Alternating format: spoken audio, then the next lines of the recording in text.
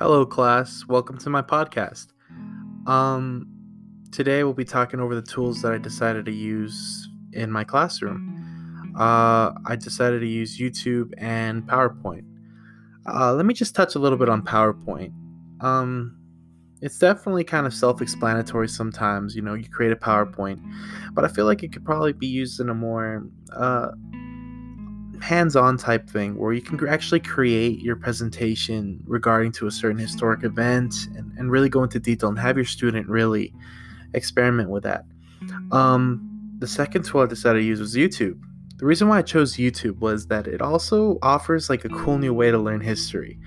I've seen in my college courses in history and even high school, people use Hamilton, like those animated drawing stick figures of the Hamilton scenes.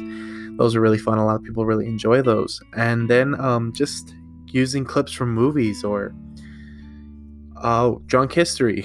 That was a really fun thing to go through. I always really enjoyed watching Drunk History, and a couple of professors in college used that.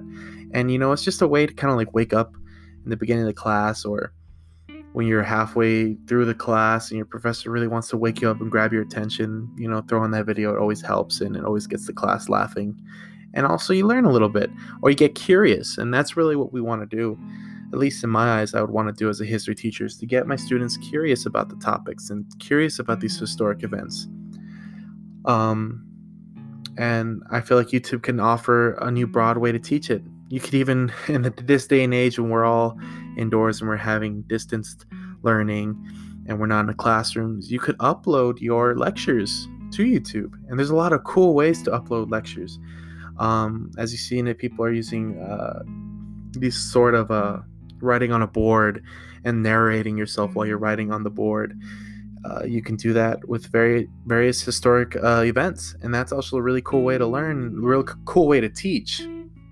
So those are the tools that I decided to stick on, and I think they're going to be implementing new ways to teach history, because let's be honest, history is sometimes a little bit difficult to learn and to enjoy, because a lot of times you're staring at a textbook and memorizing dates and just looking at words on a paper for a long time, and that could get tiring, and I definitely understand that. It's definitely happened to me. So being able to look at new ways to teach history is just a really great thing to do.